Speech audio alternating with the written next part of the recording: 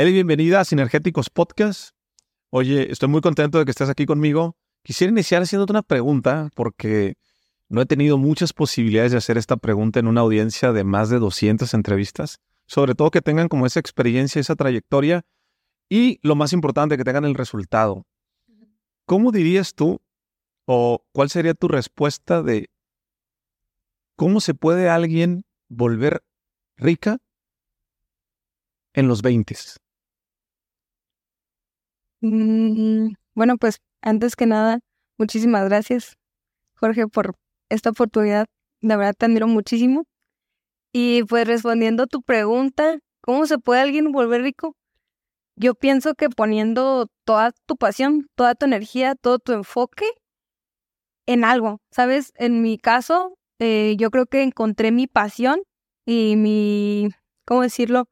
Como mi objetivo de vida, mi propósito de vida, muy chiquita. Entonces, yo pienso que de ahí viene mucha parte. Para el tamaño de empresa, de proyecto que has construido junto a tu familia, pues es algo muy grande y algo que te caracteriza, que yo lo veo con la gente que está a tu alrededor, con las personas que nos presentaron, es que dicen, Eli es muy humilde y le gusta servir, le gusta apoyar. Su papá y todo el mundo, y su papá, y su papá, y su papá. Pero yo quisiera preguntarte a ti ¿de dónde vienen tus ganas de servir y de apoyar? ¿Dónde viene esa esencia? Yo pienso que sí viene mucho de la niñez y tiene mucho que ver con mi formación. Como pues mi formación cristiana, pienso que tiene mucho que ver, pero también son los valores desde casa, ¿sabes? Entonces, una vez me acuerdo que mi mamá me dijo que una persona que servía entraba en cualquier lado. Entonces, de alguna manera, el hacerlo de corazón, el simplemente ofrecer sin tener que, o sea, simplemente ofrecer y ofrecerlo de corazón, sin esperar nada, o sea, yo creo que es un valor muy bonito. Tu mamá te lo decía desde que estabas niña. Ajá.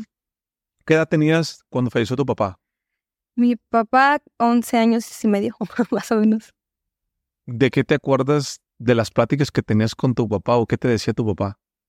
De mi papá, pues recuerdo mucho los valores que él me inculcaba. Nosotros somos cristianos. Mi papá era obrero, le llamamos. Ya servía justamente a la iglesia. Entonces, o sea, los recuerdos que tengo son en la iglesia más que nada, él sirviendo. Y también, ¿cómo decirlo? Me acuerdo mucho de una plática, para abrir, me acuerdo mucho de una plática que una vez tuve con él, de decirle a papá, ¿qué crees? Me acuerdo que íbamos en la carretera porque él iba a San Luis, iba a diferentes lados por el negocio que tenía. Y no platicábamos mucho, no éramos a lo mejor como esas personas que sientan 3 horas a platicar, pero lo poco que platicábamos era como muy, muy bonito y muy puntual, ¿no? Entonces me acuerdo que en esa carretera le dije a mi papá, ¿qué crees? Le digo, ¿ves que yo, saco calificaciones? Yo era una niña de 8 o 9, ¿no? Le digo, imagínate, yo no estudio. Sí. Pero, y aún así saco muy buenas calificaciones. Fue mi comentario a lo mejor como niña. Pero me acuerdo que él me dijo, imagínate si estudiaras, ¿cómo serías, no? Entonces, como que era, o sea, mucho acerca del crecer, del trabajar, como que siento mucho esa parte de los valores, del ofrecer, del servir. O sea, yo pienso que por eso ahora es que me caracteriza mucho eso. Te quiero preguntar a ti, que mencionaste el tema de ser cristiana y que decías, y mi papá es obrero. ¿Qué es ser cristiano? ¿Qué significa? ¿Y qué es eso de ser obrero dentro de la iglesia cristiana? Bueno, dentro de la, ahora sí que del rubro cristiano, pues hay muchas iglesias, ¿no? O denominaciones, pero para mí, ¿qué significa ser cristiana? Simplemente es tener una filosofía de vida, ciertos valores que te identifican como cristiano y simplemente el servir a Dios de corazón. O sea, no importa si se llama Buda, si se llama Alá, si se llama quien sea. O sea, al final del día hay un ser que ese ser existe dentro de ti. O sea, bueno, al menos para mí, ese ser existe dentro de mí. Y para mí, por ejemplo, cuando fui creciendo, obviamente, no sé, a las personas les inculcan está Dios ahí arriba y Dios te está cuidando y no hagas esto porque Dios te va a castigar y, ¿sabes? Pero para mí, o sea, Dios está dentro de mí. Y muchas veces lo escuchamos. Yo lo escuché durante toda la vida. Yo lo escuché durante toda mi niñez en la iglesia, ¿no? Dios está en todas partes y cuídate porque Diosito te va a castigar o así, ¿no? Pero en mí, para mí, Dios es, ¿cómo te explico? Es ese ser que está dentro de ti y que está, ¿cómo decirlo? Que te hace vivir. Es simplemente eso, es la vida dentro de ti, la vida en una planta, la vida en general, ¿sabes? A diferencia, pues, veo que hay como diferentes tipos de creencias, ¿no? Pero para mí eso significa ser cristiano, ¿sabes? El seguir esos valores. ¿Y qué es ser obrero? Obrero en la iglesia es dedicar tu vida al servicio de Dios y de la iglesia y de la comunidad. Entonces, bueno, en mi comunidad, pues, si tú quieres ser un obrero literal, no puedes trabajar, tienes que dedicar tu vida, tu cuerpo y tu alma, entregarlo a la iglesia. Y se acaba. Entonces mi papá y mi mamá, desde que era muy chiquita, pues entregaron su vida o su servicio a la iglesia. Entonces, pues ahora sí que crecí con esos valores. De hecho, mi papá era obrero local, se le llama. Pero quiere decir que, pues sí, que localmente nos mandaron a una comunidad. Sí. Desde que yo tenía como 3 años, en Salamanca, Guanajuato, y ahí más o menos como 9 años estuvimos como obreros. Digo estuvimos porque pues es toda la familia. ¿Naciste siendo cristiana? Nací creciendo cristiana. Nosotros le tenemos un término que se llama simiente. ¿Cómo? Simiente. ¿Simiente? Ajá, simiente es que naciste siendo cristiano. ¿Simiente así? No lo había escuchado. Simiente santa. Simiente.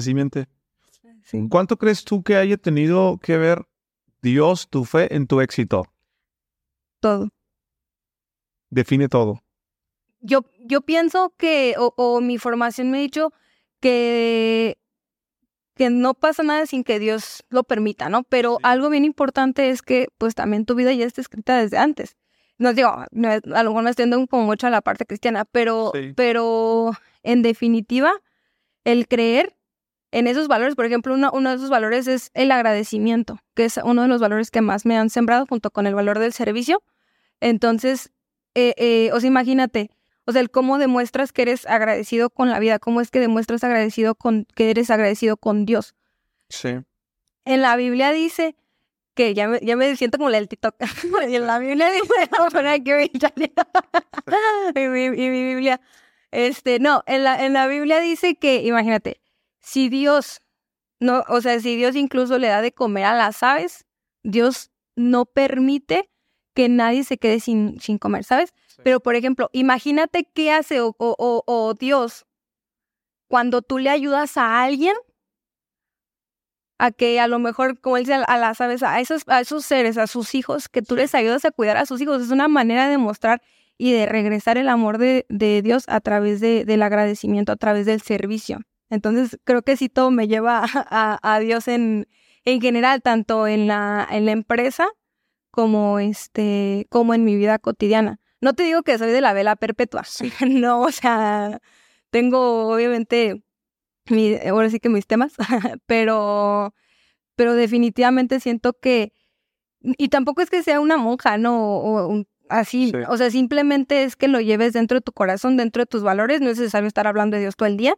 No es necesario como persignarme todo el día. Digo, no lo hago porque soy cristiana, pero pero simplemente demostrando esa parte del amor, el agradecimiento, el servicio, la fe. O sea, es parte de, por así decirlo, de mi filosofía de vida, ¿sabes? Y lo hago en todo lo que hago. Oye, Eli, tu papá falleció cuando estás una niña, me lo acabas de comentar hace un momento. ¿Cómo estuvo tu relación con Dios cuando falleció tu papá? ¿Cómo fue ese momento? Wow. Qué buena pregunta. De primer momento, sí le reclamé que porque él sí era tan bueno. Imagínate, si hacía un montón de obras a la fecha, me siguen diciendo, me encuentro gente, 14 años después, me encuentro gente que dice, tu papá me ayudó y se quitó el taco de la boca para dármelo. Cuando nosotros pues no teníamos, o sea, vivíamos al día, pues. Imagínate, 14 años después. Entonces, obviamente, mi primera pregunta hacia Dios fue, ¿por qué? O sea, si él era una persona tan buena, que ayudaba tanto, que daba todo por servirte a ti. O sea, yo hablaba con Dios, imagínate, ¿no? Y ponerte el tú por tú con Dios. Entonces, ¿por qué si él era una persona tan buena, por qué te lo llevaste, no? Sí. Pero algo que a mí me reconfortó mucho en ese entonces fue que me acuerdo, creo que mi abuelita me dijo, es que Dios necesita soldados ahí arriba, Sí. y tu papá era un soldado que lo necesitaba. Entonces, por eso, ahora sí que él no necesitaba ir y por eso se lo llevó. Entonces, eso fue algo como que a mí me hizo como de alguna manera pues reconfortarme, reconciliarme con Dios, pero también, la verdad, si hablas de Dios, también hablas de la vida, pero también me hizo enojarme mucho con la vida. Me hizo reclamarle y volverme una persona muy, muy, muy rebelde.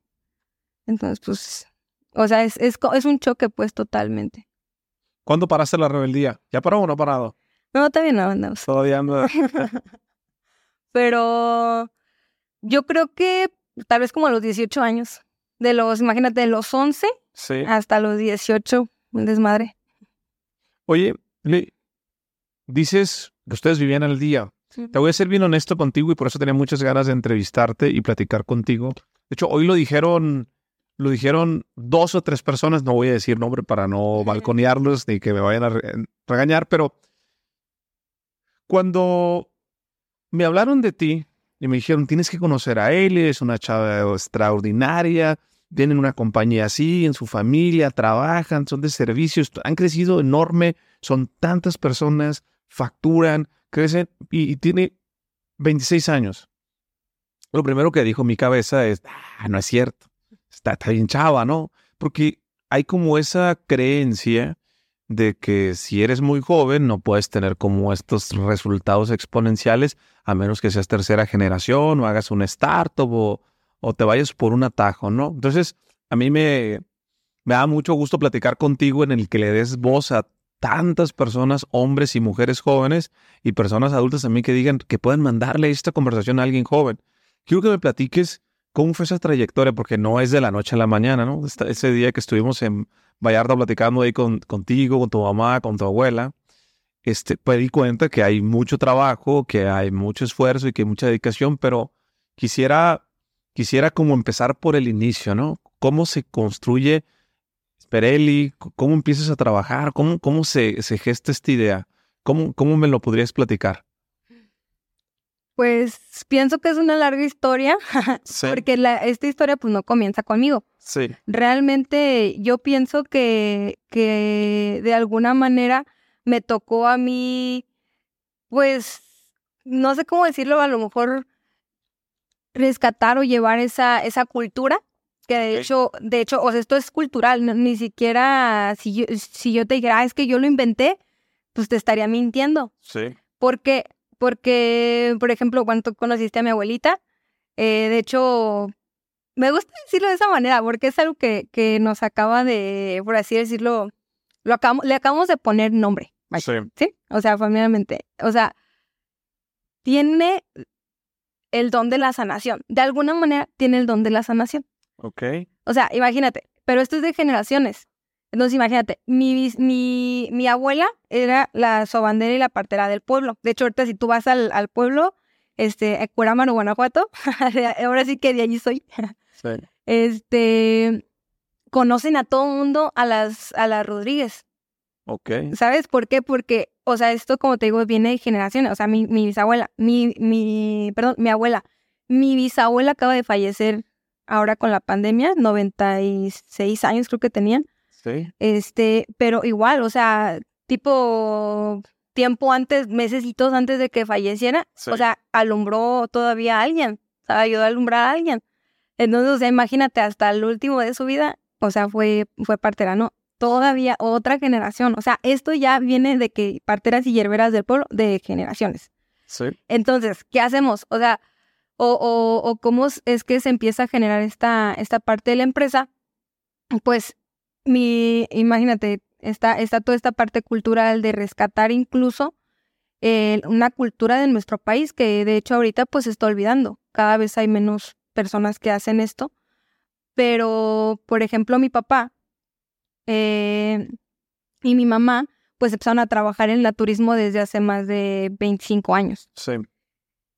Entonces empezaron a estudiar las plantas. Mi papá estudió en la Universidad de Champingo, que es creo que es la única universidad en México que investiga las plantas, siendo que México es el país con mayor flora y fauna, ¿sabes? O sea, después de China a nivel mundial. O sea, necesito corroborarte que está todo bien, pero, o sea, es ¿cómo se llama? Pues es verico, pues. Pero, o sea, imagínate, siendo un país con tanta biodiversidad en flora y fauna, no lo sabemos explotar, o muy pocas personas tienen este conocimiento.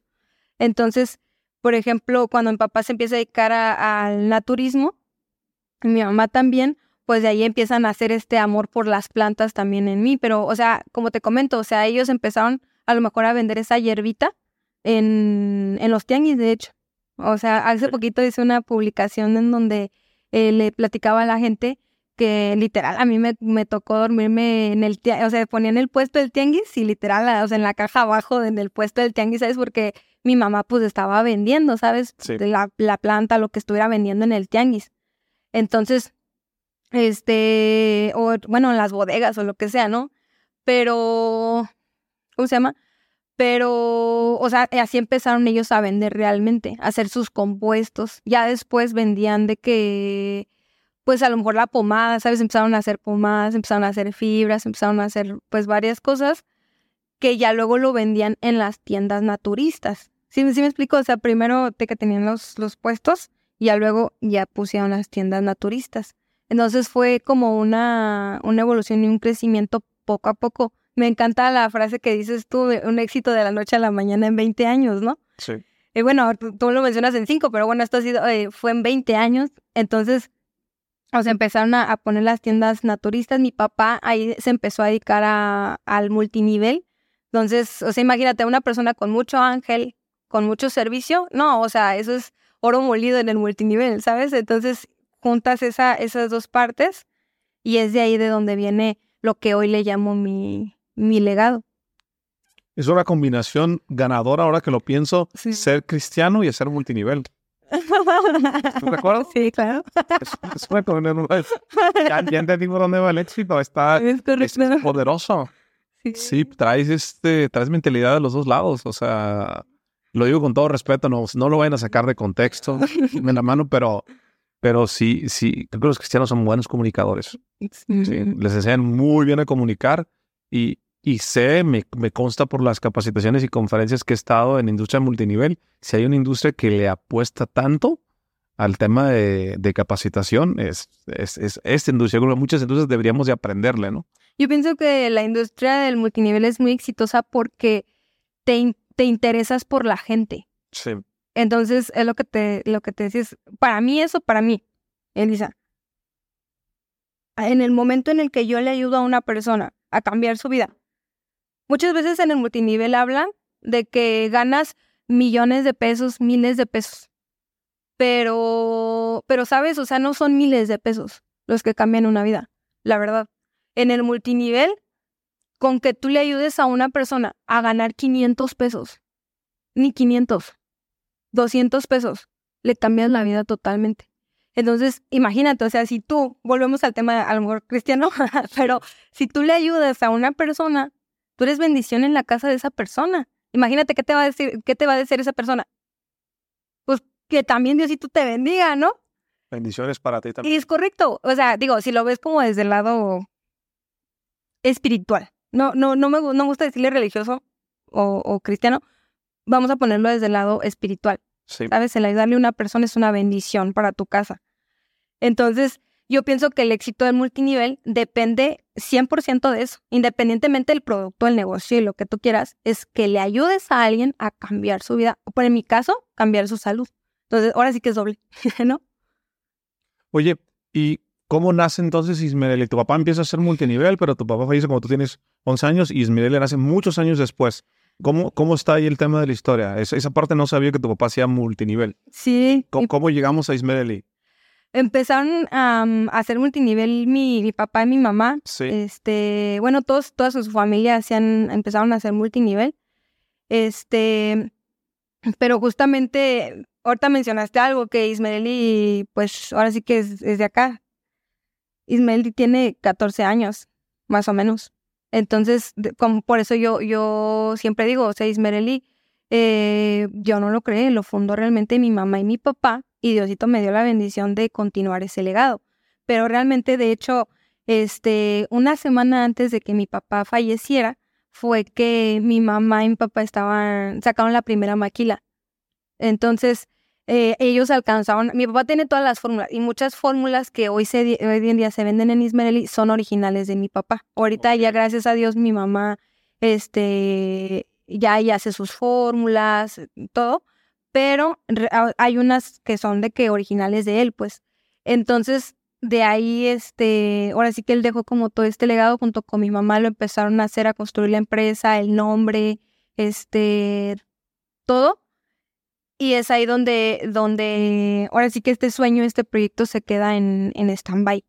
Pero realmente nació hace 14 años con la idea de ellos dos. Pero la fórmula y todo quedó en una maleta. O sea, se quedó en pausa.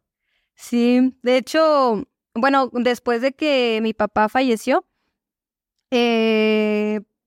imagínate, o sea, mi mamá tenía 35 años. Sí.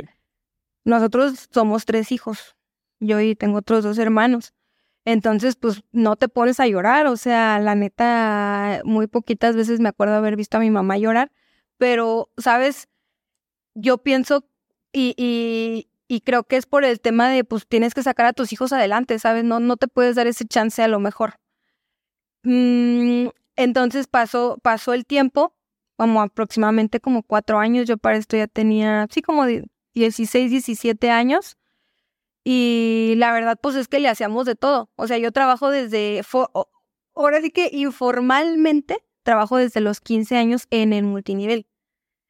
Trabajo, de hecho, desde los 5 años en las tiendas de mis papás, en las tiendas naturistas, como vendedora de mostrador. Entonces, a los 15 años empiezo a trabajar en el multinivel, pero a manera de ayudarle a mi mamá.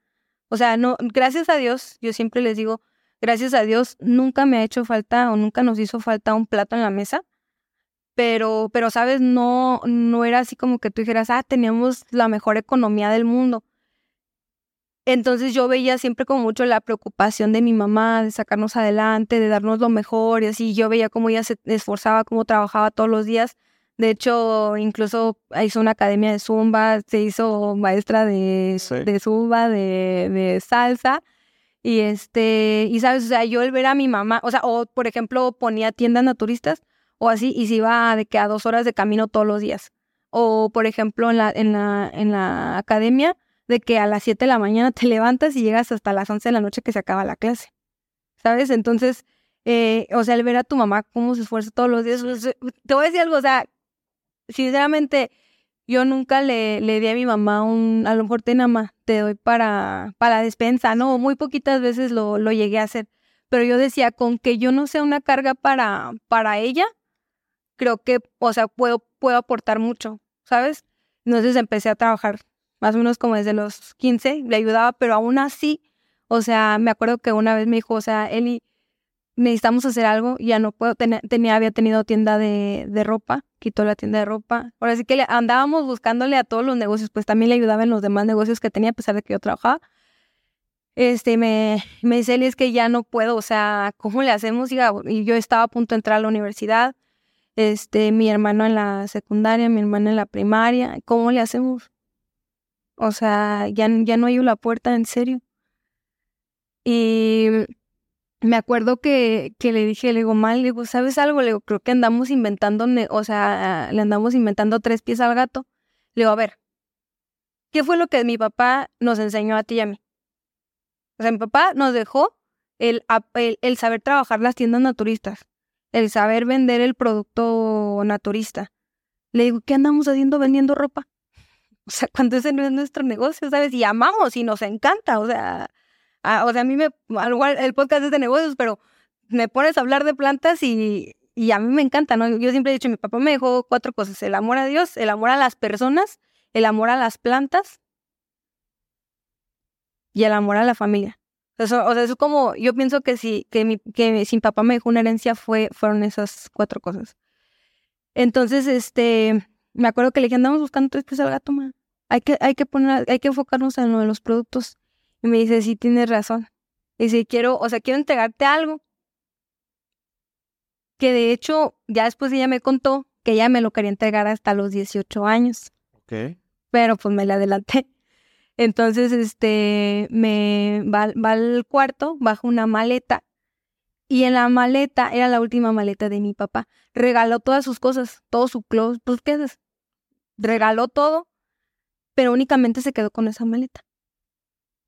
Y me acuerdo que, o sea, había cosas personales, su ropa, pero hasta arriba, o sea, estaba una ¿cómo se llama? Una libreta, había papeles.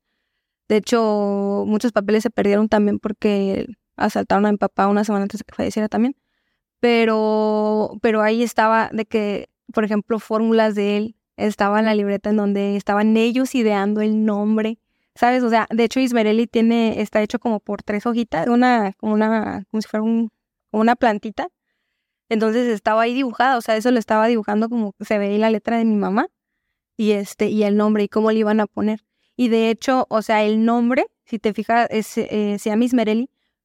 Nosotros ya le ponemos un significado que significa mujer virtuosa, pero en sí es la conjugación de los 3 nombres, pues, pero ellos lo hicieron, ¿sabes? Porque eran sus 3 mujeres, pues, porque, bueno, está la confusión de los nombres. Y ahí estaba todo. Era como si mi papá me hubiera dejado de cuenta el mapa del tesoro, ¿sabes? Y ahí está, y mi mamá me lo entregó y me dice, ¿sabes qué? O sea, haz con eso lo que tú quieras, ¿sabes? O sea, yo te lo entrego y de aquí para adelante ahora sí que de aquí para adelante es tu responsabilidad. Y ese día, la verdad, yo pienso que a lo mejor en mi inmadurez no me imaginé qué tanto podría yo hacer con eso, qué impacto podría tener. Pero únicamente me acuerdo que le prometí a mi mamá, le prometí a mi papá que yo iba a ayudarle a llevar ese legado, ¿sabes? Ese sueño, que yo iba a ayudarle a mi mamá a cumplir ese sueño que tenía junto con mi papá, de crear su propia empresa multinivel, de ayudar a más personas, porque el objetivo o al menos de Ismerelli, de este movimiento que hemos creado, es ayudar a más personas a que salgan adelante, ¿sabes? Por todo el contexto también, pues, socioeconómico en el que estábamos viviendo en ese entonces. Oye, Lili, en ese momento cuando te entregan el Beliz, ¿qué edad tenías? Como 17 años. Actualmente, Ismerelli, ¿cuántas personas conforman la compañía? Actualmente somos más de 60,000 personas las que estamos. Son más de 60,000 personas. Tú tienes 26 años y tenías 17 cuando te entregaron un Beliz y no tenías mucha experiencia, no terminabas la universidad y ibas al día. ¿Qué pasó en esos 9 años? O sea, ¿cómo? Conozco mucha gente que le ha hecho promesas a sus papás y se quedó en promesas y sigue jodido, ¿eh? Pues, ¿por qué tú no? O sea, ¿qué se hizo diferente? Trato de extraer como esa parte de decir, te lo prometo que conozco mucha gente, digo, de ahorita no se pongan el saco los que me están escuchando, que han hecho promesas pero que no funcionó. ¿Qué es lo primero que se hace? O sea, ¿cómo se funda una empresa multinivel? ¿Qué? Ya tengo mi empresa multinivel. ¿Cómo se hace? Voy a dar un curso. ¿Verdad? Síganme para acá. Síganme por más consejos. Nada, es cierto. No, o sea, la neta yo no tenía ni idea de cómo, o sea, es que sí tiene su chiste hacer el multinivel. Yo sé que te importa todo esto.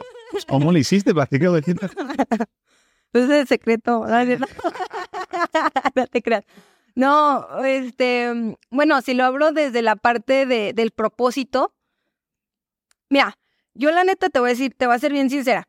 Yo lo único que quería en ese momento era que mi mamá dejara de sufrir por el dinero. Mira. Que hallara la puerta. Porque decía que no hallaba la puerta, que era que hallara la puerta. Que hallara la puerta, sí. Ajá, o sea, por eso te digo, no, gracias a Dios nunca nos hizo falta un plato en la mesa. O sea, pero iban al día. Yo entiendo lo que decía al día. Conozco esa sensación. Pero yo quería que mi mamá se dejara de preocupar. Yo veía a mis hermanos, o sea, ahora sí que por la historia familiar que tenemos, mis hermanos iban en una escuela y yo veía como, la neta, o sea, por los zapatos. Oye, mamá, se me acabaron los zapatos. Pues espérate a que junten una lana, ¿no? Oye, pero ándale, o mamá, es que me gustan eso. No, a mí como me calaba. Oh, sí, así, si algo me podía, ¿sabes? Era ver a mi hermana a lo mejor. Es más, unos Converse, lo que tú quieras. Yo, o sea, hasta unos Converse, queriendo unos Converse, no sé, un año. Mamá, pero es que quiero esos Converse, es que, mira, yo me acuerdo que en ese entonces costaban 800 pesos. Imagínate, ¿hace cuánto tiempo? Bueno. Entonces, me acuerdo que le decía, mamá, es que yo quiero esos Converse. No, pues es que mira, están más chidos estos, pero no es que estuvieran más chidos, es que no nos alcanzaba para comprar los Converse. ¿Sí me explico? Y, por ejemplo, o ver a mi mamá, él como decía, no, es que mejor lo compro después, o mejor ahí, la neta, es donde a mí me partía todo, ¿sabes? El ver esa... Que no alcanza. Exactamente.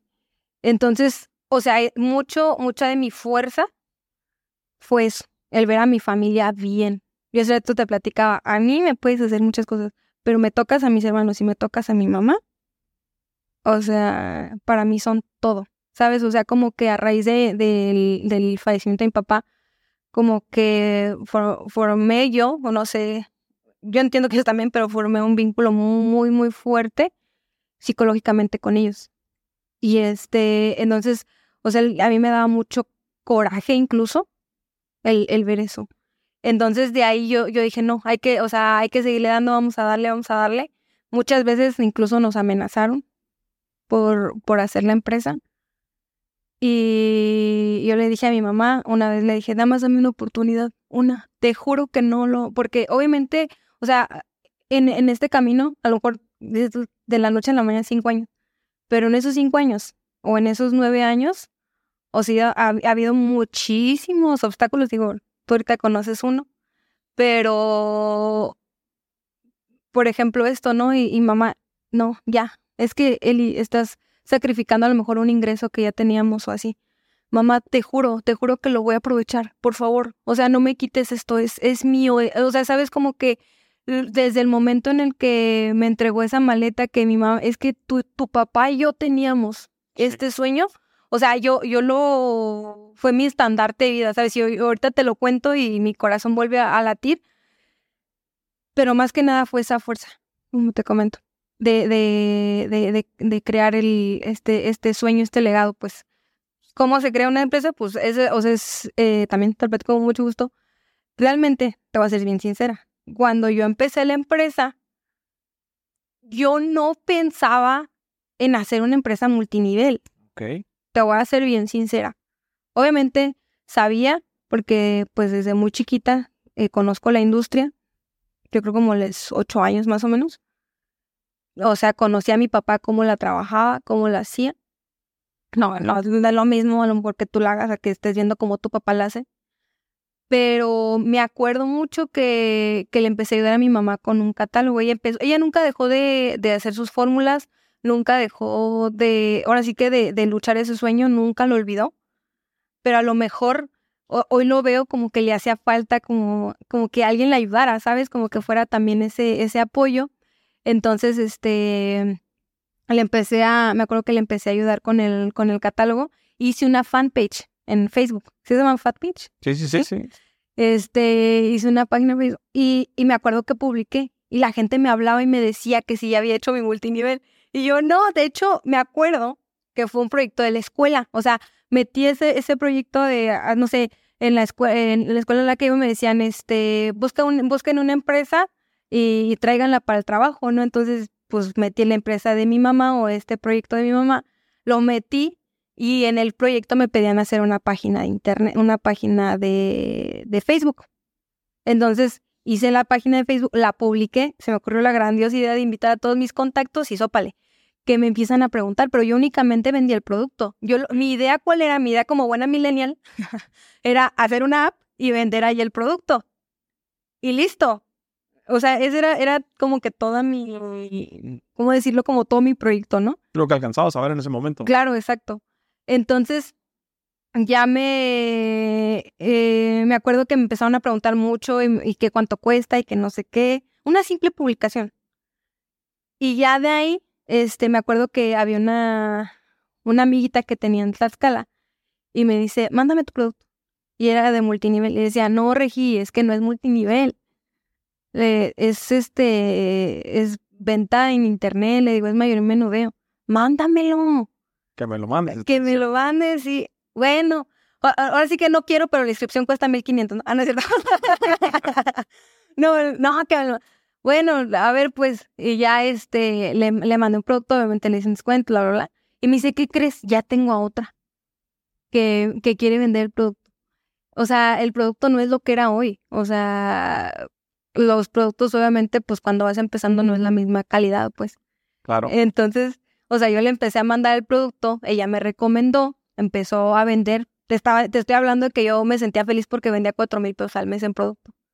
Entonces, después de ahí, en la escuela, llegaba yo con mi shaker y yo me hice, espérate, esto está muy bueno, yo me hice vegana para llamar la atención y hacer plática con la gente y poderle meter el producto. ¿Pero vegana de veras o vegana de marketing? No. O sea, me hice 3 meses vegana y 3 años vegetariana. Ándale. Entonces, haz de cuenta que yo llegaba a X lugar y daba cursos. Okay. Eso no sabes. Daba cursos de cómo hacerse vegana, porque aparte se puso muy de moda eso en ese entonces. Okay. Entonces le llegaba a la escuela y yo ya ponía mi shaker y lo ponía en la mesa. Y obviamente las compañeras me preguntaban, ay, ¿qué traes ahí? Y yo, es que es una malteada que pues me ayuda porque como soy vegetariana, pues ya sabes la proteína y así, que es una mentira. Pero ya sabes la proteína y así. Y Saludos a todos los vegetarianos, no se la clase personal, es solamente para ejemplificar esto. Para los términos del podcast. Sí. Bueno, el chiste es que llegaba y le decía, es una proteína. No manches, yo también me estoy haciendo vegetariana. En serio, lo que crees, casualmente traigo una muestra. Así, pero ¿qué crees? Mira, shop, así que le sacaba la muestra. Pues tráeme uno, pues para luego es tarde, ¿no? Sí. Y así, de hecho, parte de mi manutención de la universidad la saqué así, ¿verdad? Y entonces ya. Pero ahí todavía no estabas con la empresa multinivel todavía. Ahí fue donde ya me picó la espina. Porque, o sea, yo ya tenía la idea. Esta chava me empezó a comprar. Yo estuve en Querétaro y la chava era de Michoacán, de Uruapan. Entonces, me das cuenta, me pidió un té. Me decía, no manches, está bien bueno, no sé qué. Tráeme otro y otro y otro. Y dice, bueno, ¿y esta me anda haciendo competencia en la escuela o por qué me está comprando tanto, no? Obviamente ya le hice un deal, le empecé a dar con descuento. Pues ella iba y se los vendía a su mamá, que era líder de una empresa de productos para el hogar en Uruapan, y toma que me salió líder la mamá, pues la hija le iba y le compra el producto y se lo iba a llevar a la mamá para que lo vendiera, y ella ganaba en la transacción. Entonces, salió más. Entonces, ellos fueron como mis 2 primeras, ¿cómo decirlo? Pues vendedoras socias. Y ya de ahí yo dije, acá, hijo, como que sí soy buena. Y ya luego me fui a Uruapan y yo les decía, o sea, con tal de que me compraran el producto, me preparé. Obviamente, bueno, a mí me gusta decir que también para ser vegetariana, pues se ocupa chiste, pues no es así como que de la noche a la mañana puede comer carne. Entonces les daba yo el curso de cómo se hicieran vegetarianos. Obviamente yo les daba el curso para que ellos me compraran el producto. Sí. ¿Sí? Entonces, mira, pasa esto en tu cuerpo, entonces necesitas, incluso si no te haces vegetariano, te doy como los tips de nutrición y así. Okay. Entonces era de que me empezaba y me juntaban ya gente, les decía, yo voy, si me juntas 30 personas, yo voy a dar el curso gratis. Pero obviamente el curso era el pretexto pues para que me compraran el producto. Yo de ahí de venta del producto, ya después ya vendía de que 30,000 pesos al mes. No, yo me sentía la persona más feliz del universo, vendiendo 30,000 pesos al mes.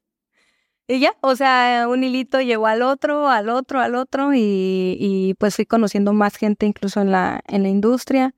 Hemos trabajado con trabajamos con más de 60,000 personas ahorita. Te detengo un momento antes de llegar a las 60,000 personas. De tener 2, 3 vendedoras, de empezar a decir, caray, pues no soy tan mala, porque uno dice, soy bueno, dice, no soy tan malo, no es lo primero que te dices a la mente, ¿no? ¿Qué sucede en cuanto a, caray, aquí hay valor? ¿Cómo se funda una empresa multinivel? ¿Se hace un acta constitutiva? ¿Se hace con socios? ¿Se hace con un plan de compensación? ¿Quién va y te dice, ya eres una empresa multinivel? O sea, ¿cómo se hace? ¿Quieres que te diga la verdad o...? Dime, ¿respuesta reina de belleza o la neta? No, la neta. La neta, mira, si tú quieres hacer un proyecto, sea multinivel o cualquier otro, no ocupa estar constituido. Ajá. Digo, no, ojalá que no lo agarren el reto, van el gobierno ahí. A ver. Saludos, Servicio de Administración Tributaria. ¿Ah? Sí. A ver, la neta. Lo que él quiso decir es que hay que echarle ganas, hay que meterle pasión, hay que tener mucha enjundia. No quiso decirlo. Sí, pero... O sea, es que la neta, a ver, si yo me hubiera esperado a tener el acta, a tener no sé qué, pues apenas tendría la empresa un año. Ya me voy a poner seria, pues. No, y es que estás diciendo la neta, no es para contarle. O sea, esa es la realidad de México y Latinoamérica. O sea, si te quieres empezar en México, las barreras de entrada, poner un negocio, para tener un abogado, para tener un contador, para tener un financiero, no lo haces. O sea, es la realidad de las cosas. Es que mira, o sea, el tema del multinivel es un nicho muy específico. Sí. Que tiene su especialidad incluso. O sea, si contratas a un contador, tiene que tener una especialidad en multinivel para que sepa, o sea, cómo registrar todo este tema, ¿no? Pero, o sea, yo pienso que esa pregunta no... O sea, no necesitas estar... O sea, necesitas tener las ganas. Te lo pregunto y te interrumpo por esa situación. A ver, yo te conozco ahora. Ajá. Sé que tienes una empresa constituida, sé que están estructurados. O sea, yo no entrevistaría a alguien que yo no validara en lo que sé que estás haciendo. O sea, a mí me gusta tu proyecto y se me hace bien chingón lo que están haciendo como familia. Te lo pregunto por el tema de... Tú pasaste por un montón de broncas que lograste sortear como para decir, ahorita puedo tener un corporativo, puedo tener contadores, puedo tener igualas, puedo tener abogados, puedo tener un sistema. Estrenaron un laboratorio, me lo platicaban en Vallarta, muy contentos. Un laboratorio que estrenaron cuesta mucho dinero, no se necesita decir aquí una cantidad. Pero yo te lo hago la pregunta desde el punto de vista es, ¿cómo se hace? No sé, ¿cómo fuiste sorteando ese tema, no? O sea, al principio uno no va y se constituye y agarra un abogado, sino el decir, más bien la pregunta concreta es, ¿cuándo se puede decir que ya existe una empresa multinivel? Y te voy a decir lo que dice Gio, hasta me dan ganas de ponerlo aquí en la cámara para que él lo diga. Ahí te va lo que Gio dice. Jorge, nosotros tenemos todas las bases de la industria multinivel. Nomás nos falta querer decir, agarra este producto, dice, y olvídate. Pero sabes que a mí me gusta y tengo varios amigos en esta industria. Yo he entrevistado a muchas personas que les ha ido muy bien en este tema y que son relevantes. A mí me da tanta tristeza y tanta gota que me da agüite, para que me entiendan, que hay gente que critica esta industria a lo pendejo, sin saber lo que se hace y las historias de transformación que hay. Sé que hay gente que lo hace mal, sé que hay gente que... Hay gente mala. Que hay gente mala, pero yo la gente que yo he conocido, no manches, o sea, he visto personas, o sea, lo vimos de gente que no estaba ganando dinero, que está tronado y que ahorita gana 50, gana 60,000, se le cambia la vida. Lo que te quiero preguntar, Eli, es que eso sí no lo sé, objetivamente hablando. Sé que existen planes de compensaciones, sé algunas cosas de esta industria, pero ¿en qué momento se considera ya tengo un tema multinivel? Ese es el tema particular. ¿Es cuando hay un plan de compensación o qué es? A ver, paso 1 para ser una empresa multinivel. Ajá. Necesitas tener un producto. Ok. Paso número 2. No necesariamente tienes que tener un plan de compensación. No quiero decir con esto de que si no tienes, ya eres y si no, no tienes. ¿Sí me explico? No. Sí. A ver. Ahora te voy a explicar este punto para ver si no se me olvida. Sí. Tener tu plan de compensación, que yo no le diría plan de compensación, tu modelo de negocio. Ok. ¿Sí? Dentro de la estructura del multinivel hay muchas maneras de pagar el multinivel. Muchas. ¿Sí? Paso número 3. Ya tienes producto, ya tienes tu modelo de negocio. Ahora te falta lo más importante, la gente. Tú puedes tener el mejor producto y el mejor plan de convención, pero si no tienes gente, no eres un multinivel. O sea, esa es la diferencia. Ahora, ¿por qué digo que no necesariamente es tener un plan de compensación? Y ahorita te daba risa el decir que eres un multinivel. O sea, ¿por qué? Porque lo que estás haciendo es multinivel. Que a lo mejor no te constituyes como una empresa multinivel, pero al final del día, ¿qué es el multinivel? Fíjate, esto. ¿Qué es multinivel? O en inglés se llama network marketing, ¿cierto? Sí. ¿Qué significa? Net, conexiones, como el internet. Yo tengo conexiones, correcto. Conexiones, ¿sí? Work, pon a trabajar tus conexiones. Marketing, o sea, pon a trabajar tus conexiones a través de un modelo de venta. ¿Qué haces tú? Trabajas tus conexiones y tienes un modelo de venta. Eres un multinivel. ¿Sí me explico? Sí. Entonces, o sea, no necesariamente es que tengas una empresa, o sea, todas las personas hacemos multinivel, indirectamente. Por ejemplo, un gerente de una inmobiliaria, gana una comisión, ¿cierto? No sé cuánto gane, el 1% de todas las cosas que vende, y a lo mejor el de abajo va a ganar el que a lo mejor el directo que hace la transacción gana el 0.05%, pero el otro como es gerente, pues ya gana más. ¿Sí me explico? Sí. ¿Qué es lo que hago yo? Yo le doy una comisión al directo y luego al directo de ese directo le doy otra comisión. Es exactamente lo mismo, ¿viste? Todos estamos haciendo multinivel. Ahorita todo ya se compra por multinivel.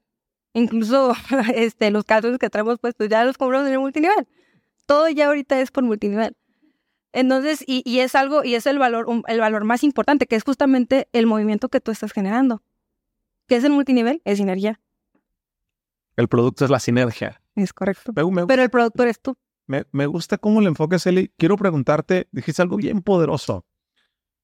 2 cosas que me han volado la cabeza en esta conversación y que sabes que disfruto mucho estos podcasts porque a veces me llegan como esos mensajes indirectos de cosas que yo estaba esperando. Un mensaje que me llegó así fue, mencionaste que le decías esto a tu mamá, qué chingados, no dijiste así, pero me gusta ponerle para que se escuche más bonito. Hacemos vendiendo ropa si lo nuestro es aquello. ¿Cuántas veces Jorge hace ratos de pronto se quiere salir a otros temas cuando lo mío yo sé que es perfectamente, ¿no? Y eso se me hace bien poderoso. Y lo otro es, dices, puedes tener un muy buen producto y puedes tener no un plan de compensación, un modelo de negocio. Y conozco mucha gente que tiene modelos de negocio y que tienen un buen producto, pero están bien tronados.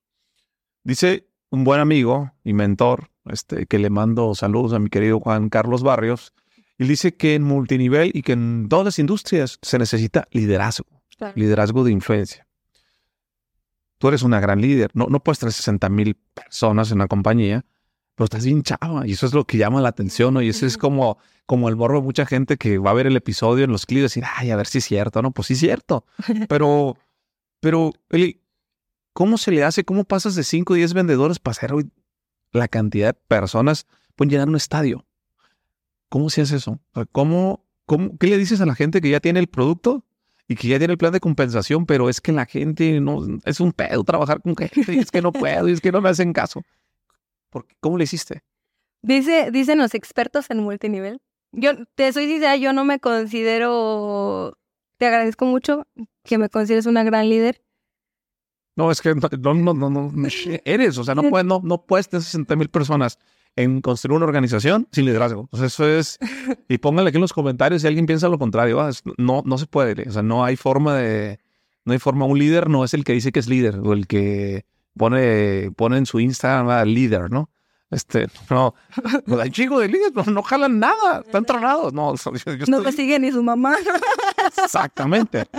Exactamente, no sirve nada que le pongas un Instagram, soy líder, ¿no? Y vengo vestido como líder, no, o sea, es lo que estás haciendo. ¿Cómo, Eli? ¿Cómo lo hiciste? Bueno, a lo que iba era que dicen los expertos del multinivel que ese es un negocio fácil con gente difícil. Uh-huh.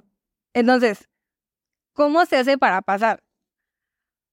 Yo pienso que podrían ser 3 factores. Uno, el tener un propósito.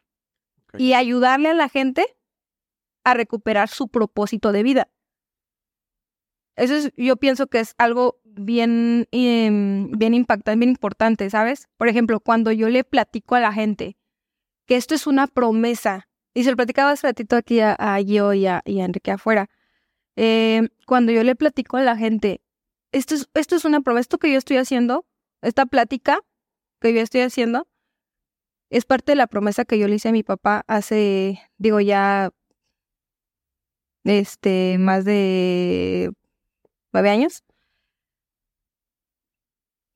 de llevar este sueño, su sueño, de cumplir su sueño, ¿sabes? Yo lo estoy haciendo y ese es mi estandarte, ese es mi propósito de vida, ¿sabes? El ayudar a todas estas personas que como él lo estaba haciendo. Entonces, siempre en la plática les digo, ustedes son parte de esa promesa. El hecho de que ustedes están sentados aquí es parte del cumplimiento que yo le hice a mi papá. Y de antemano, de hecho, yo siempre le agradezco a la gente que me dé la oportunidad de escucharme. Yo muchas veces, así como a mi mamá, cuando me siento con líderes, les digo, dame una oportunidad, nada más una, y escúchame. Y si después de esto no quieres que te vuelva a hablar, no tengo tema. Pero escucha por qué lo estamos haciendo. Creo que el por qué, lo que platicábamos hace ratito, ahora sí que tras bambalinas, era el movimiento, el propósito de vida, ¿no? Es una. Dos, pues que le ayudas a recuperar sus sueños a la gente. Entonces, dice, creo que tú mismo una vez dijiste una frase, o de algún lado le escuché, de que cuando tú le dices a la gente cuánto te importa, la gente pues reacciona a eso. Una frase, si tú la dijiste una vez, no me acuerdo bien de la frase, pero cuando tú le muestras a la gente que la gente le importas, que le vas a ayudar, imagínate cuánta gente hay, cuántas mujeres hay allá afuera que le dijeron lo que platicamos antes de la abeja, ¿cierto? Sí. Que no podía volar. O sea, ¿cuánta mujer hay afuera? Yo me pongo mucho en... Cuéntame el caso que se me pone la piel chinita que me platicaste en Vallarta, de esta mujer que yo la conocí, que llegaba con su marido y le ponían la cubeta. Cuéntame eso. Ah, sí, claro. O sea, una embajadora de León, Eva Luna, sí. Le mando saluditos. Bueno, Eva es una mujer que toda su vida pues luchó por sus hijos. Mucho tiempo vivió con el esposo. Entonces, cuando el esposo ve que se empieza a dedicar no entró a Ismerel, y obviamente ella tiene mucho tiempo de dedicarse a la industria, pero cuando yo iba entrando a la industria, ella decía de que pues que era empresaria y sabes, si la gente se le empieza a creer y empiezan a cambiar su mentalidad. Deja tú de que ganen dinero, eso es un efecto secundario. Empiezan a cambiar su mentalidad.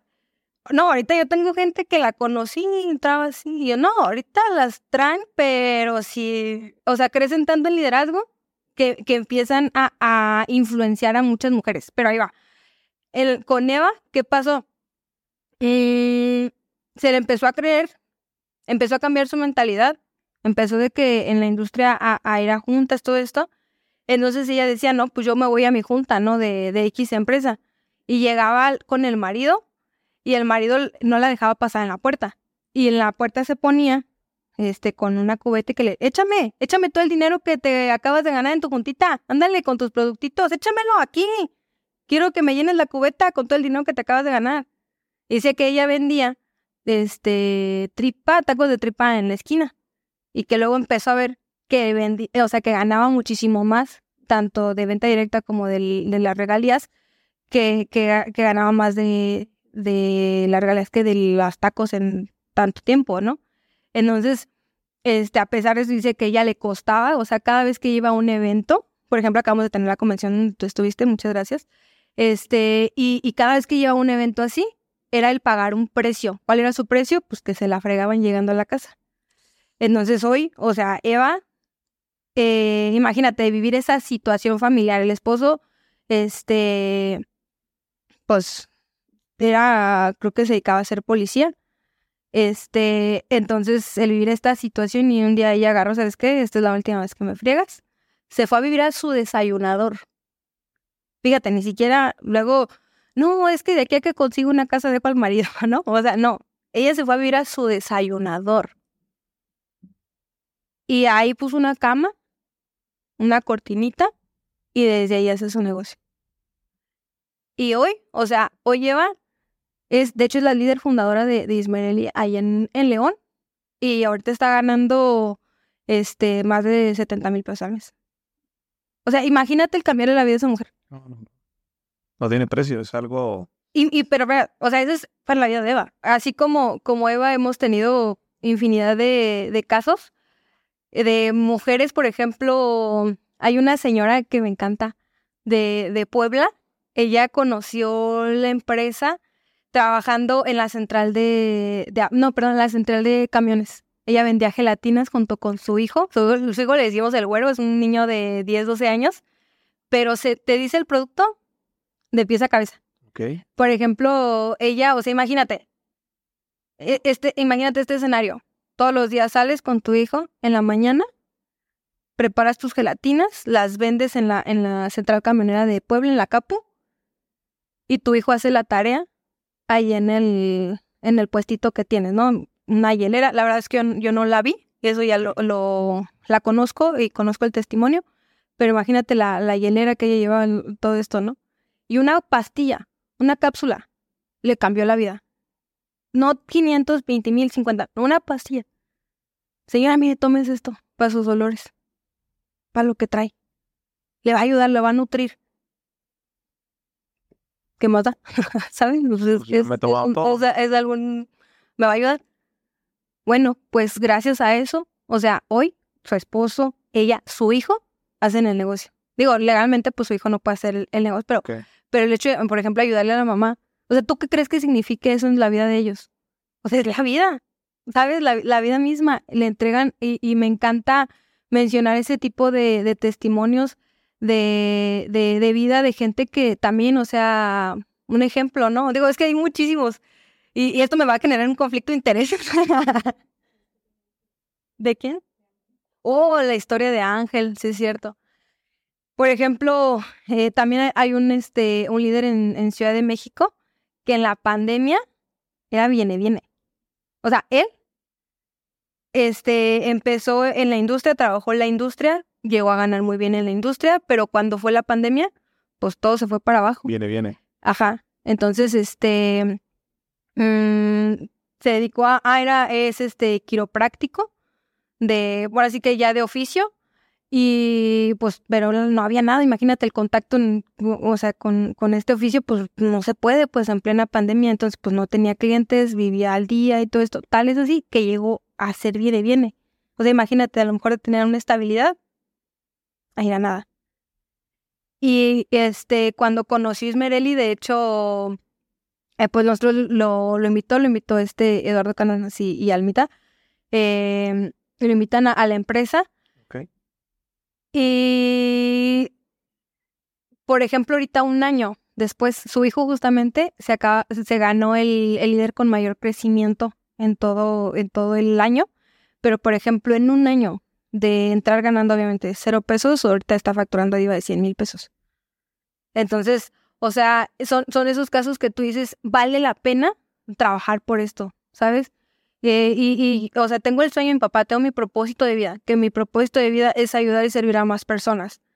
Pero cuando ves este tipo de testimonios, es ahí donde dices, ¿sabes? O sea, y está hecho, ¿sabes? Lo estoy haciendo bien. A lo mejor vamos a tener muchos errores, todo, pero es cuando dices, vale la pena todo lo que estoy haciendo.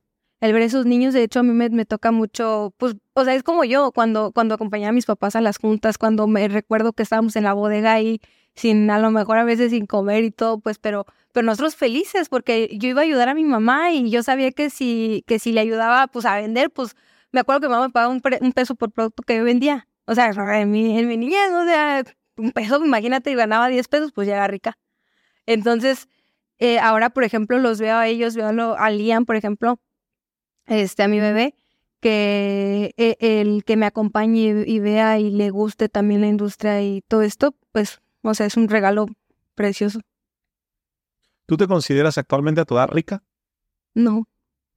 ¿Qué es ser rica para ti? ¿Rica? ¿A qué te refieres? ¿Económicamente o...? En el término que tú le des de riqueza. Yo pienso que sí soy muy rica. Ok. Y no hablo de término económico. yo pienso que la riqueza económica es una consecuencia de el número de personas a las que ayudas. Si a lo mejor estás trabajando para ti en tu trabajo, en tu negocito, en tu trabajito, pues la cantidad de personas que tú ayudes es mínima. Pero entre tú más personas, incluso con las personas que están poniendo ahorita su negocio, a lo mejor va a haber alguien que nos esté escuchando que es emprendedor y que a lo mejor dice, yo voy a hacer las mejores gelatinas gourmet de la vida. Está súper bien, o sea, es un producto y está bien padre. Pero en el momento en el que tú le aportas valor a alguien más, es ahí donde surge la magia de esa riqueza, ¿sabes? Entonces, sí me considero una persona rica porque tengo la dicha de ayudarle a muchas personas, pero en el término económico eso es una consecuencia. Y me gusta cómo lo explicas. En mi concepto de riqueza económica, para mí, Jorge Serratos, a Eli, que la considero una amiga, tú eres una persona rica en términos financieros, que has hecho bien las cosas, que han trabajado bien en equipo con su familia y que han trabajado mucho. Hago esta pregunta y la hago con mucho respeto. Me gusta siempre entender los puntos de vista de cada una de las personas que yo entrevisto. Sé que a ti no te gusta levantarte temprano. Sufres, te gusta levantarte tarde. Va, pero luego hay gente que dice, y esto se polariza, ¿no? Que... Ya me ventaneaste. No, es que yo sé, somos amigos. O sea, te voy a hacer una pregunta que yo ya conozco, ¿no? ¿Se necesita levantarse temprano para ser rico, para hacer dinero? ¿Tú qué piensas? Sabiendo que sé que ya dije que no te gusta levantar temprano. Yo pienso que cuando tienes un negocio, tu vida ya no te pertenece. O sea, a lo mejor es algo un poquito difícil de explicar para mí. Trata de explicarlo. Mira, o sea, cuando tienes un negocio, una empresa, sea multinivel o cualquier otra empresa, sí. O sea, definitivamente tienes bajo tu responsabilidad. Así sea que eres de una tiendita de abarrotes y tienes una persona que contrataste, que empleaste. Ya tienes una responsabilidad aparte de la tuya. Si tú vendes, comes, y si no vendes, no comes. Pero si no vendes, no vas a tener para pagarle a esa persona y eso significa un sustento. ¿Hoy de quién aprendes? ¿Qué lees? ¿En qué inviertes? ¿Te gusta? ¿Qué estudias? Para seguir preparado. Estás muy joven. Pues siempre me ha gustado seguir aprendiendo. O sea, si yo hoy estuviera en la universidad, yo sería feliz. A mí me encanta. O sea, de hecho, cuando iba a la universidad, me acuerdo que mi mamá me decía, yo no iba a la universidad, fíjate, inconscientemente, pienso yo, no, más bien, muy conscientemente, yo iba a la universidad no para pasar el examen. Yo iba a la universidad porque mi mamá me decía, fíjate bien lo que te están diciendo los maestros, porque eso te va a ayudar el día de mañana cuando tú tengas un negocio. Entonces, a lo mejor a mí por ejemplo, así como no soy fan de levantarme temprano, no soy fan de las matemáticas, pero sabía, yo no ponía atención para pasar el examen. Yo ponía atención en cómo esto me va a ayudar cuando yo tenga un negocio. A lo mejor en ese momento no sabía que Diosito me iba a bendecir con la empresa o así, pero yo siempre he dicho, de hambre no me voy a morir. Eso ahora sí que hace de una cosa o de otra, ¿no? Me considero una persona luchona. Pero en base a los mentores, me encanta invertir en mi mente. Todo el tiempo estoy escuchando podcasts. Si encuentro un mentor, se me movió. Si encuentro un mentor que me gusta su filosofía, su forma de pensar, su forma de vivir, yo lo sigo. O sea, ahorita, gracias a Dios, estamos en la época de la información, en la era de la información. Entonces, o sea, un conocimiento estás al alcance de un clic. En base a los libros, me gusta todo el tema de negocios, todo el tema de desarrollo personal, yo soy fan, ¿sabes? Y en base a los mentores, tengo un mentor que yo lo adopté como mi papá. Él me adoptó como su hija. Los dos lo decimos, Diosito nos puso en el camino, que es Juan Carlos Barrios. Y la verdad que le agradezco tanto a la vida haberlo encontrado a él, porque de verdad, o sea, él se ha vuelto parte de mi filosofía de vida, parte de mi enseñanza. Y no, o sea, bueno, Juanca, por ejemplo, tengo algunos otros mentores, Alberto Beucho también, que es parte de mis mentores. De hecho, Alberto fue el que me ayudó a dejar de ser rebelde y que me dijo, a ver, niña, la vida no está o sea, ¿por qué te peleas con la vida? O sea, tranquilízate, no todos te estamos atacando, porque yo antes era así como que, a ver, ¿qué onda? ¿Qué me ves, no? Entonces él me dijo, a ver, cálmate, yo no te estoy alegando nada. Entonces él me ayudó muchísimo a bajar ese nivel de intensidad, por así decirlo, emocional. Y pues, o sea, yo en mi vida, yo considero que tengo como 3 o 4 mentores que yo he elegido. Digo, en vida, hay muchos mentores a través de los libros.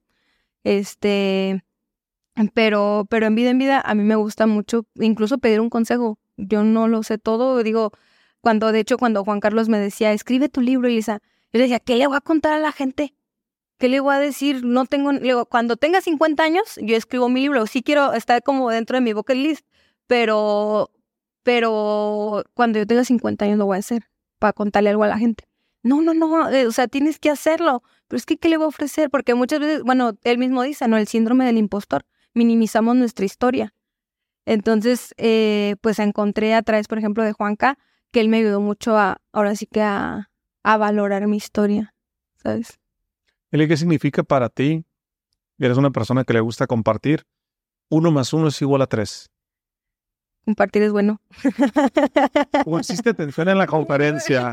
Sí. ¿Ya ves? Sería tu alumna favorita si fueras mi maestra. Sí. Compartir es bueno. Compartir es bueno. Pues ¿sabes? O sea, para mí es justo lo que hace rato te platicaba acerca del multinivel. Es servir. Es eso. Es dar algo. A mí me gusta mucho hablar a través del amor. ¿Sabes? Darlo de corazón. Si al rato la persona te paga o no te paga, déjale eso a la vida y al Dios y al universo. Sí. Tú dalo porque tú lo quieres dar. Y si no quieres dar, no lo des. Si te duele, mejor no lo des. Entonces, para mí, ¿qué significa 1 más 1 igual a 3?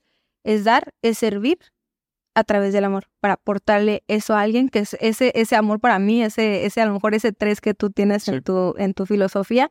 Y casualmente rojo, yo venía a tu oficina y decía, todo de rojo aquí. Pero ¿sabes? Es hermoso porque es el, por así decirlo, es la conjunción del servicio. Para mí, si yo traduciera tu filosofía con mi filosofía de vida, yo diría, servir más servir es igual a amor. ¿Sabes? Servir más servir es igual a amor. Ajá, es como el igual de tu fórmula, ¿no? Pero, ¿por qué? Porque cuando sirves, es cuando nace esta parte del amor, de la gratitud, del darlo, y eso se te va a regresar en algún momento. Simplemente. Eli, si te pusieran todas las redes sociales con traductor incluido, radio, televisión, y te dicen, ¿cuál es tu mensaje para el mundo? ¿Cuál sería? Que sirvan a través del amor. Que sirvan con fe. La fe, dice en la Biblia, que es la certeza de las cosas que no se ve, la convicción de lo que se espera. Pero esa es la parte, a lo mejor mucha gente la ve en la parte bíblica, espiritual, sí, o así. Pero ¿qué significa? Simplemente es llevar eso en tu corazón. Es vivir con eso. Eso es la fe. Vivirlo, servirlo y demostrarlo. Y dárselo. Ofrecerlo como una ofrenda, ¿sabes? Simplemente es dar lo que tienes en tu corazón. Y yo pienso, yo siempre le pido a Dios, cuida mi corazón. Pase lo que pase, simplemente dame un corazón bonito para que yo pueda ayudar a más personas. Eso es simplemente lo que yo quiero hacer. Me gusta. Quiero cerrar este podcast con una pregunta injusta, pero como tú bien decías, es mi podcast y lo puedo hacer. Sabes que es injusta porque se limita solamente a una persona. Si hoy fuese tu último día en la tierra y tú que eres cristiana y Dios te avisara, te queda un día, pero puedes compartirlo con una persona para tener una última cena, una persona viva o muerta. No puedes escoger 2, no 3. ¿Con quién te gustaría estar en tu última cena y por qué? Qué buena pregunta y lo sé perfecto. Sería con mi mamá. ¿Por qué? Porque a mi papá lo voy a ver allá arriba. Y a mi mamá. ¿Qué le dirías a tu mamá? ¿En esa última cena? Sí. Que le agradezco todo lo que me ha dado porque gracias a ella soy la mujer que soy. Todo mi éxito se lo debo a ella, a lo que ella me enseñó, a sus valores. Y le diría que Simplemente eso, que muchas gracias.